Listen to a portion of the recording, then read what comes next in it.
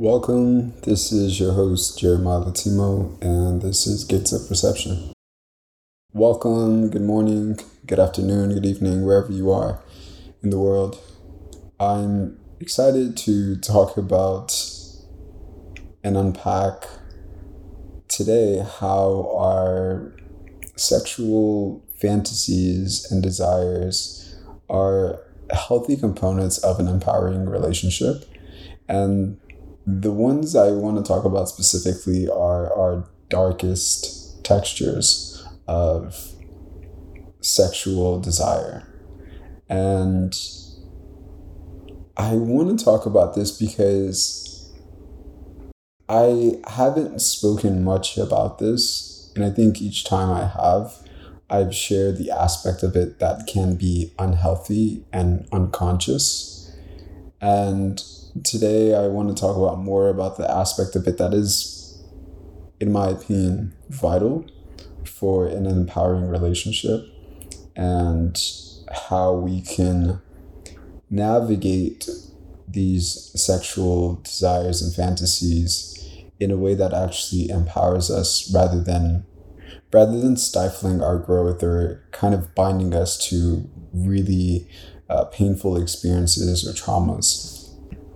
So today I want to talk about the importance of integrating personally and in relationship our sexual and dark sexual fantasies.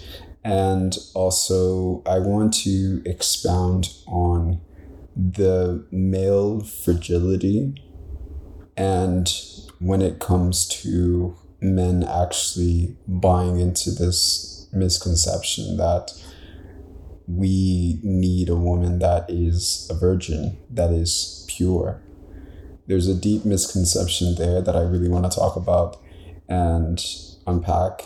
And in that, also talk about the shadow aspects of our psyches when it comes to these fantasies.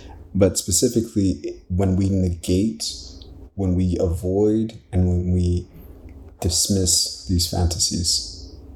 And talking more about just this desire in itself for dominance, a power dynamic where there's surrender, there's consensual dominance and aggression, and why there is a baseline of what I would say vanilla sex that must be established, and how that can actually help us feel more safer to enter into these different terrains of ourselves. Really, at the end of the day, it's about having a more intimate relationship with all of our complexities. And how can we do that within partnership? So let's just jump into it. So when I say sexual dark fantasies, what I'm speaking more in, let's say, in plain English, is rough sex. That desire to really be, as a masculine dominant being, to be in a position where there is consensual and loving and safe domination over the partner, and for a feminine dominant being in a state where there is complete surrender of control, where there is submission, where there is gladly and openly taking orders, whether that is around your orgasm or where there is just a sense of this person I'm gladly and willingly and trusting with my body, and allowing myself to push my own limitations and to go beyond my own boundaries in a way. And so this is really what I'm talking about, is just that aspect of our psyche, that aspect of ourselves as human beings that crave a certain dynamic like that. And so when we push against this, and I believe it is because the world that we live in makes having these conversations together as a collective, or even in partnership, right? Let's say a man wanting to bring that conversation forward to his partner, or vice versa. that can be a very uncomfortable conversation. And I think it's because of the culture we exist in, where male domination and aggression is actually not healthy in the way that it's embodied and expressed today. It leads to a lot of issues that we see today, from rape to sexual assault to just subjugation of groups and collective of people, where their needs are not considered. They're having power exerted and imposed upon their lives. And so when we live in a world where male aggression and dominance is something that doesn't actually feel good in our bodies, it actually leads to a lot of issues. That becomes our relationship to, and we'll just call it aggression and dominance. And so living in a patriarchal society, which most of us do in the Western world, we don't really get to form a healthy relationship with aggression, with dominance, with these certain power dynamics. And the power dynamic that we experience is one where that willingness to surrender, to follow, to yield is actually exploited. So in the relationship, even as myself, in the relationship with a society, with the culture I exist in this patriarchal world, I'm essentially, within the power dynamic, a submissive partner. I'm essentially the feminine, because I'm being guided, I'm being led, I'm being dominated. And in this, there is actually a exploitation of my vulnerability. Because in this state of being open, being receptive, being yielding and surrendering, we are completely and utterly vulnerable. And so when we're vulnerable, this is why a lot of us don't often allow ourselves to be vulnerable in the presence of others. Because when you're vulnerable, you now are in a position to be exploited. And so the world we exist in is where our vulnerability has actually been exploited, rather than encouraged, seen, held, embraced, and actually empowered. Right? Where you have a vulnerable moment and after it you feel empowered to embrace more of your authenticity, or be vulnerable again, or open your heart even more. That's an empowering experience. But as a society, as a collective, that is not our experience. Our vulnerability is to where we have to depend on the government. We have to depend on the schools to teach us. We have to offer our children to these institutions to help raise them. This is a vulnerable position. But that is exploited, where the children are indoctrinated. The people aren't really paid well. There aren't governments and politicians showing up that are actually in favor of the people, but in favor of corporations and the people that are essentially even paying them to be in those positions.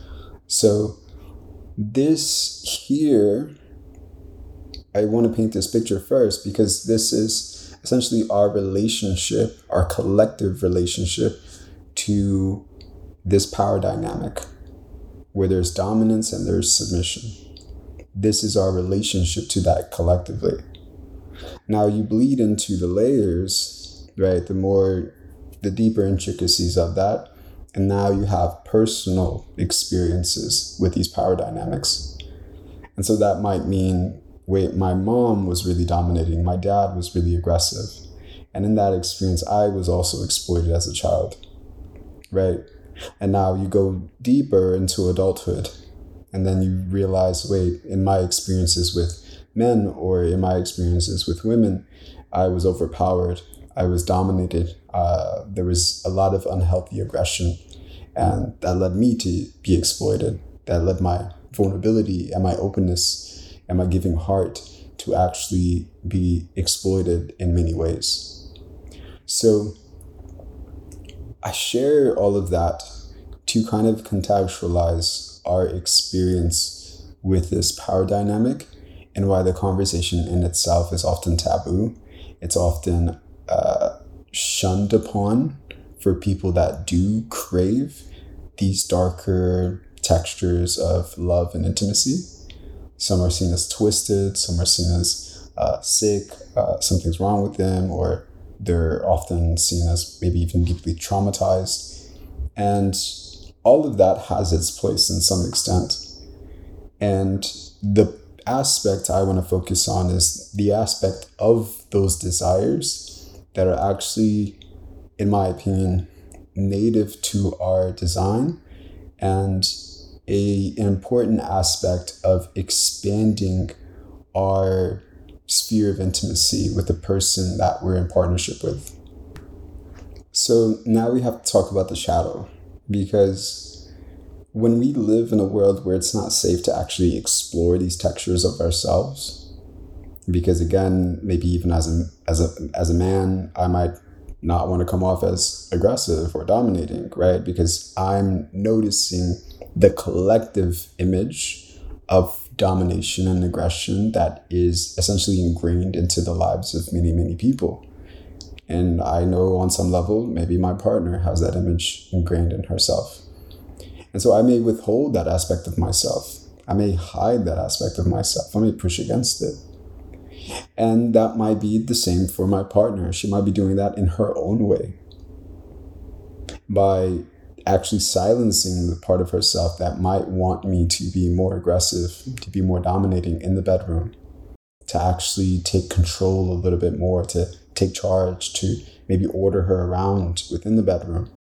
That might be a desire she might push against, because the relationship she has to those aspects of herself might be one that has led her to perceive these as parts of her that make her a slut or have been drenched in shame. So on some level, both of us have these darker aspects of ourselves imprisoned within this cage of shame and guilt. And so when we're dealing with shame, right, this texture is very different from guilt. When we're working with shame, we believe that something that we want, something that we did, an action or behavior, makes us unworthy of love.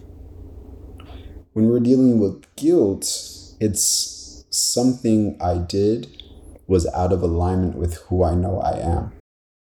So shame is a much deeper texture of this type of frequency of pain, because it really cuts deep at that aspect of us that wants to be worthy of love. So in the bedroom, I might push against that because I'm like, wait, this might not make me worthy of love. If I want this from my partner, if I want to bring this to our relationship, I might become abandoned. She might look down on me. She might not want this or reject that process. Or on the other side, maybe her psyche is communicating to her, this might make her unworthy of love. I make her unworthy of being respected or seen or valued or cherished, because she wants these types of experiences to share or create them together. So what happens then is that when these are essentially tucked under, what I would say for the male psyche, which shows up in this kind of rejection of women with sexual experiences, when we push against not only our desire to dominate and to bring this level of healthy aggression to the bedroom, when we push against that, we also might find ourselves clinging to women that purity. We kind of cling to these religious fantasies of the virgin that is pure and beautiful and This is a functioning, unconscious protective strategy against the primal, the lustful, the darker textures of the masculine spirit.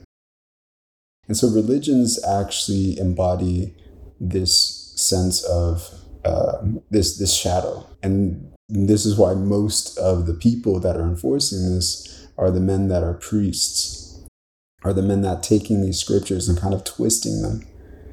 And they're using that to kind of allow themselves to evade the parts of them that are deeply craving and have that lustful instinct that I would say is literally primal and native to our design.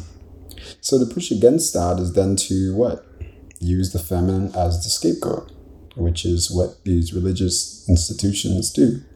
They use the feminine as the scapegoat. Oh, you're nasty. You're a slut. You're an abomination. You're a whore. There's all these projections that are then pasted onto the feminine to then evade our own shadows. And so what that looks like in the modern day world is slut shaming. It's like we're labeling these women that have sexual experiences, that have a body count. Like, why are we doing this as men? And this is really popular within the red pill community around this question of, what is a woman's body count? And we're using that to measure her worthiness, and whether we're going to treat her with respect or not. And so what that shapes, like really, and I've talked about this in another episode, if you haven't listened to it, it's how purity culture affects men. So when we embody this understanding, it becomes a way of life. We really take on and subscribe to this worldview in a way of like purity and putting it on a pedestal, and women aren't supposed to have sexual experiences. What happens is then we are going to still crave that. We're still going to crave a woman with sexual experiences. And that's how you get men that are in marriages for years and years and years, and then end up cheating by paying for sex with somebody out on the street or somebody that they find online. So what I'm saying is that it doesn't benefit men in the long term, collectively, to actually buy into this idea that a pure woman with no sexual experiences is the best thing. Because we still crave a woman with experience. We still want a woman that knows what she's doing. But we don't want a woman that knows what she's doing, because the fragility of our own egos lead us to feel and think about where she gained these experiences from. And so this is actually just a symptom of our fear of rejection. Because if a woman has experiences that go beyond the relationship we have with them, then we jump to comparison. Wait, how is that experience compared to what I'm providing for her? How is that guy's physique compared to my physique? So it's actually an attempt to avoid rejection. It has nothing to do with the woman. It has nothing to do with sexual experiences and whether that's bad or good if a woman has sexual experiences. So for the men listening, we really need to drop that. Trying to essentially quantify a woman's worth based on her body count is actually very, very, very immature. If you live in a Western society as well, you're going to find that women have been in relationships since they were about 14, 15 years old. And if you're dating a woman that's about 35, let's say every relationship she's been in has been long-term. Let's say 2 years on each relationship, just do the math. She's 35 now. Each of her partners throughout her life were her partners. Of course, she's going to have sexual experiences with them. So we really need to get past that. We have to get past that. We have to develop ourselves in a way where we can hold the fullness of a woman. And that means that she's a woman. You're dealing with a full-grown woman who's lived a life before you, who's loved men before you. And that's okay. And so what I advise men to do, even in my one-on-one sessions with men, I always encourage them. Yeah, of course, she's had these experiences, but now she's with you. She's your wife, or she's your partner, or she's the woman that you're going to choose to be with for the rest of your life. Can you bring your attention and awareness to where that actually now benefits you? These sexual experiences that she's had and the things that she's learned from them are now going to benefit you in your experience with her. So that is something that we can actually turn our attention towards, which is what I want to talk about here. Because now having a woman that's had sexual experiences, that knows and understands her needs and desires, you have a woman that isn't afraid to explore, that isn't afraid to be curious, that isn't afraid to express her desires and her fantasies as well. And if you've gone beyond your own ego in this way, you also provide a safe space for her to also unpack the shame around these needs, around these desires, around even having these experiences. Because like I mentioned earlier, a lot of women also accumulate a lot of shame around being able to know what they're doing in certain aspects. So now, going past that, now we can talk about this power dynamic and why it's so vital to an empowering relationship. Because what I found in my own experience and just my research is that there is a deep desire from the feminine to be dominated, to completely let go of control, to lose herself in order to find herself again. And so there is a certain type of dynamic that's going to support her in that sense of, let's say, self-exploration. And so it is an exploration of self, because women are very, very multifaceted. They're complex and they have a infinite amount of layers to who they are, what they can embody, and the archetypes accessible to them. So these archetypes range from the maiden to the huntress, to the oracle, to the mother, to the divine and sacred whore, to the witch, to the bruja, to the healer and the mystic. These are just a few of all of the powerful, wonderful archetypes that the feminine has accessible to them. And so a woman wants to feel and claim her fullness. And so if she's always in the mother archetype, whether she's mothering a man or she's taking care of a household or she's nurturing community, there's an aspect of her that is going to feel deeply unfulfilled.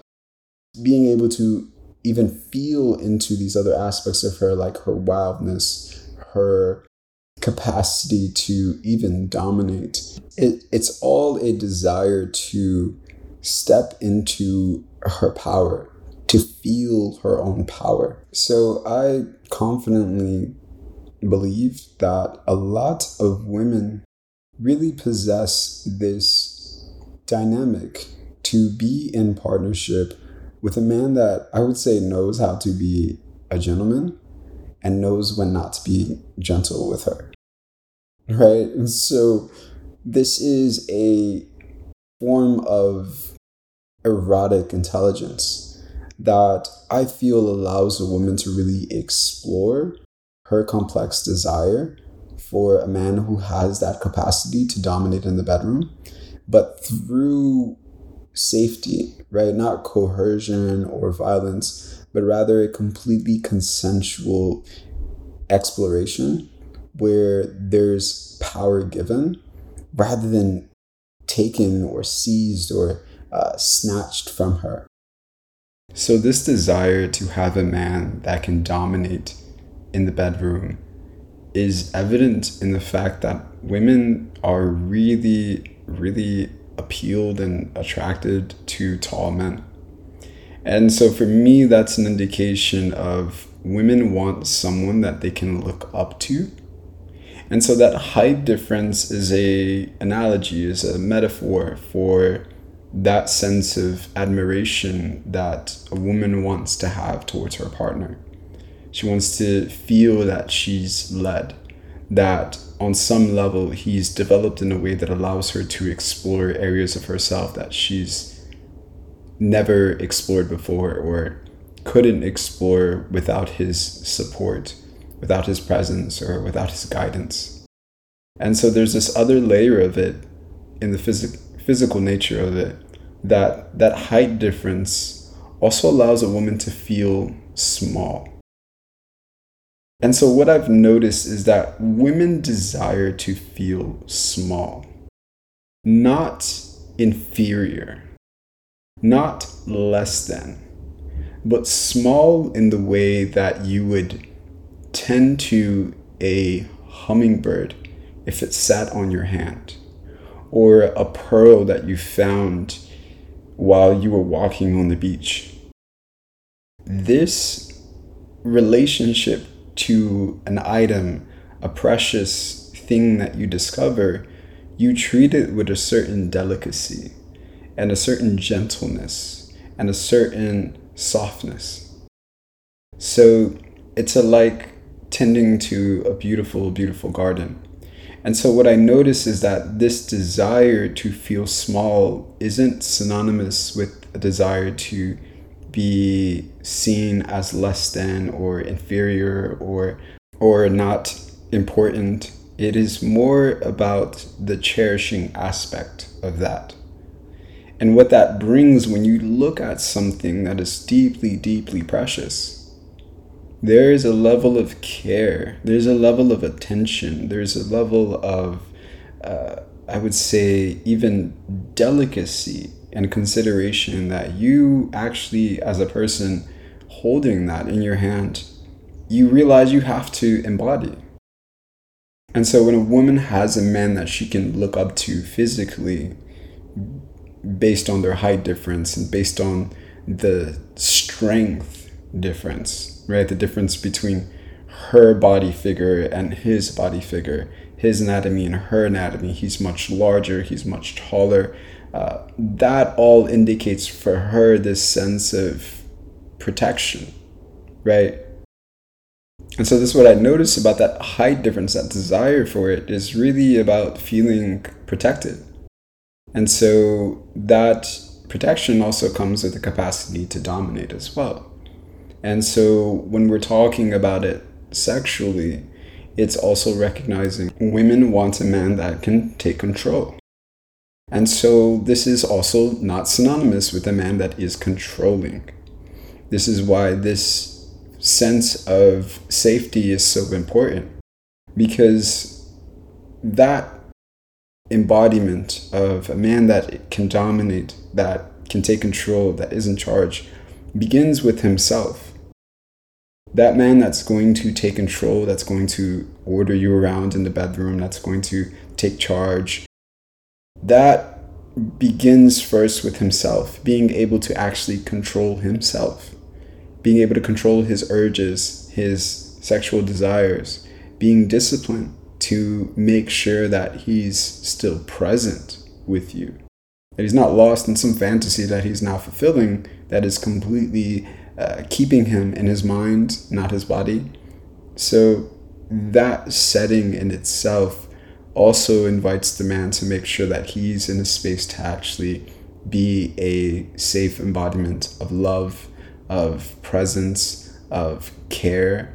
And I feel when that is present, this is really what allows the feminine to step into different terrains of herself, uncharted layers of her own feminine yearning.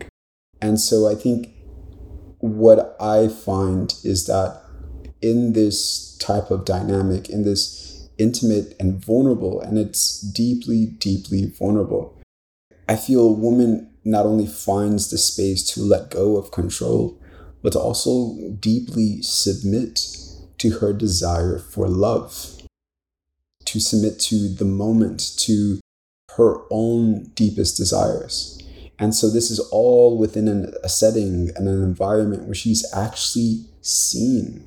She feels deeply heard, and she feels safe and cherished above everything else. So I find that this is when we talk about these fantasies, and I'm sharing that these fantasies do exist. If you go under any BDSM meme page on Instagram or online, you'll find that there are a lot of women that just crave and deeply crave to be ravished, to be dominated, to be led, and have a man that completely takes charge in a safe and healthy way inside of the bedroom. And so when women live in a world that often strips them of their power and also shames them for their sexual desires, being in an environment, being in a space where she's loved, she's cherished, she's fully and truly seen, allows her to actually explore her relationship with freedom, with restraint, with vulnerability, with strength, with limitations, in a dynamic where she gets to actually play with different archetypes of herself. From dancing between these other textures of who she fully is, right? In a setting, of course, that is completely safe. And I find and I see that it is really both for both partners to allow themselves to lose themselves in order to discover something deeper between the two of them. This is why I find it to be actually empowering. This is the layer of it that I feel is actually empowering, because I believe it's a complete invitation. These fantasies, these desires, if you have them, if you feel them, it is a deep invitation to be passionately embraced and to also let go and allow ourselves on some level to be penetrated at the deepest level. And so it's a very vulnerable experience. And I think for the man, the layer of vulnerability that he explores is a little different, because what I'm sharing, it has a erotic, sensual, sexual, and tantric nature to it. And so that requires the man to actually be deeply in touch with his own inner feminine in a way that honors her, in a way that cherishes her, before he actually tries to bring this energy to his external feminine counterpart. Because if he doesn't, then this dance, this play, this setting is not going to feel loving, is not going to feel safe, is not going to feel cherishing to his partner. So it's a deep excavation on the man to really get to that space within himself where he sees the feminine not as an object, but really sees her fullness as something that is deeply sacred, something that he must protect, something that he's here to adore and to cherish. And so only from that place can he actually enter into these darker textures of himself, because these darker textures are rooted in love. They're rooted in the power of love. That is the only way these experiences can actually feel empowering, is because they're rooted in love. Not a shadow agenda, not this desire to feel powerful, to conquer my own insecurities. It's about love, and it's about surrendering to love at the deepest level. And so that's going to require me to actually let go. So in that dance, though it seems like the feminine is the only one letting go, the masculine in that play, in that dance, in that setting is also being annihilated, is also shattering a lot, is also releasing and putting down his guards and allowing himself to be fully naked with his partner. So men come into these settings fully clothed, even though we're butt-ass naked, we're fully clothed with ideas of what it means to be masculine, clothed with ideas of what it means to be dominating, strong, powerful. And a lot of this is sourced from pornographic content we've seen throughout our lives.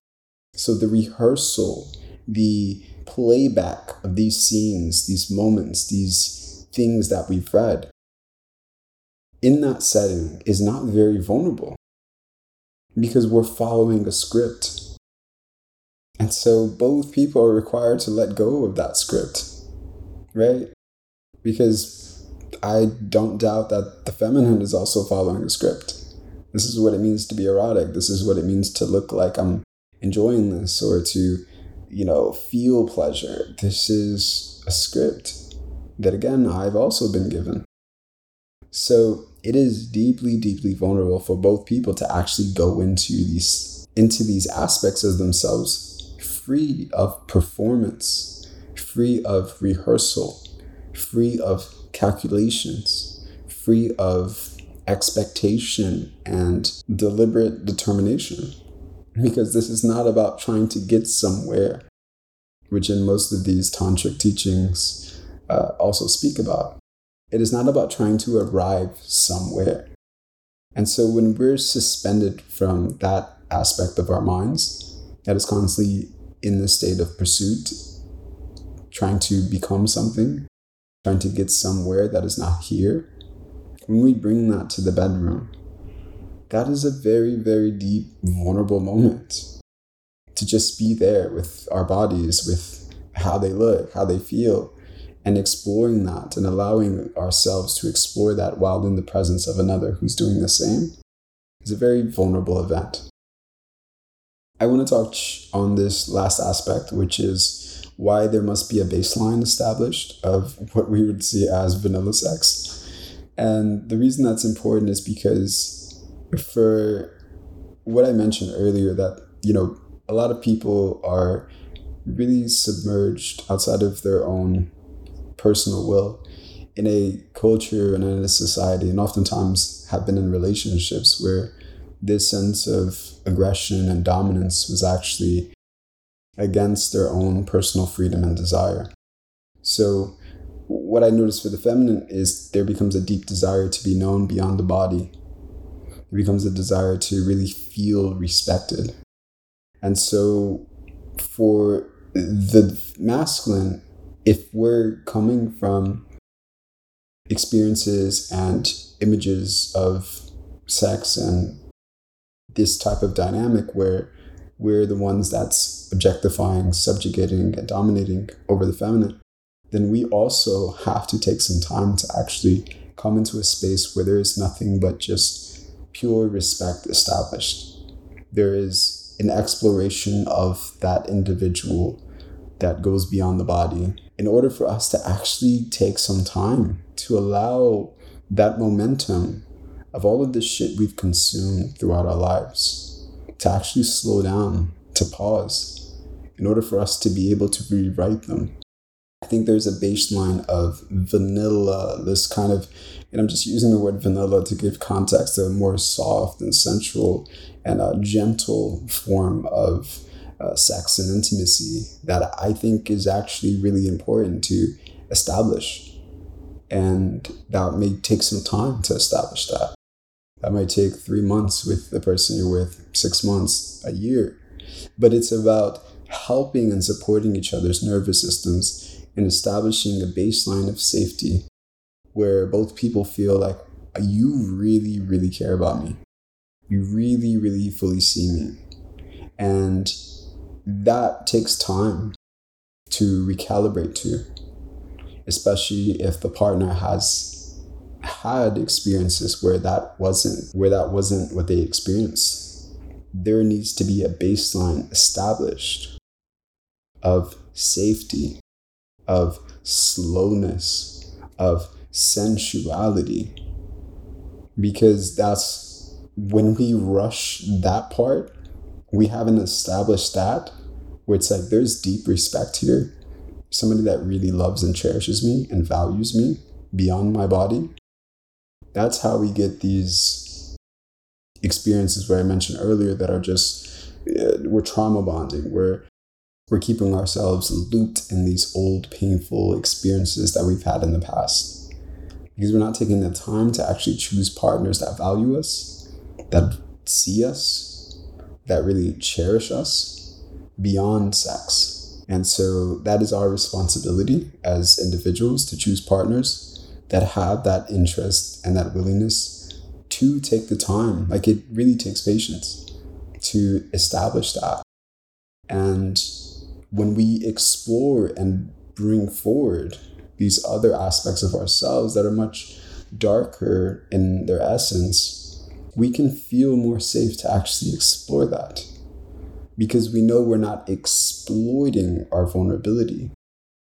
These are spaces which that vulnerability will be nourished, will be supported and encouraged for both people.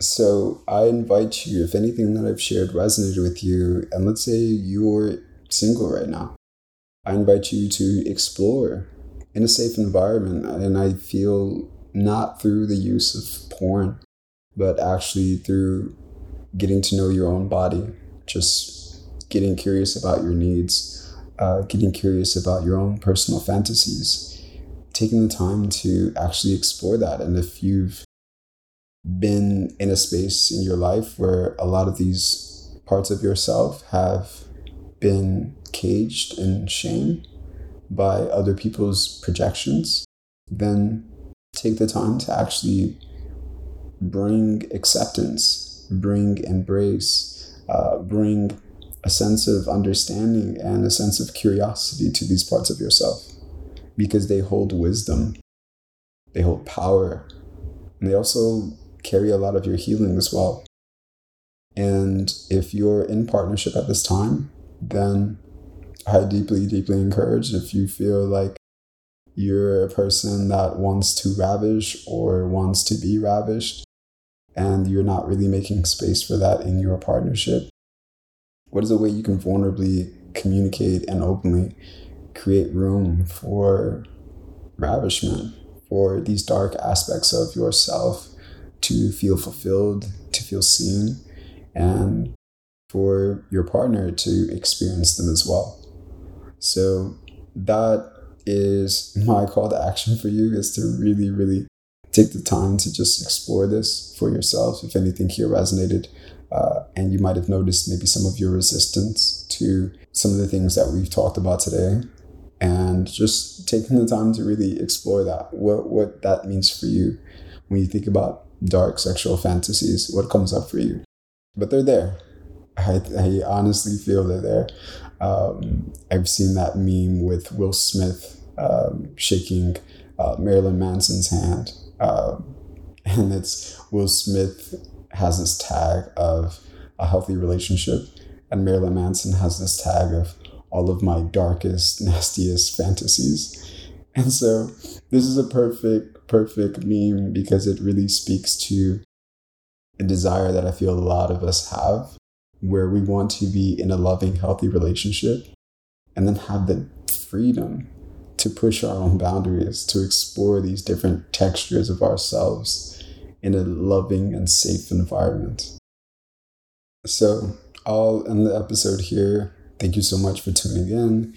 If any of this resonated with you and you have some takeaways, feel free to share them with me via Instagram. And if you've been enjoying my recent episodes, feel free to leave me a review.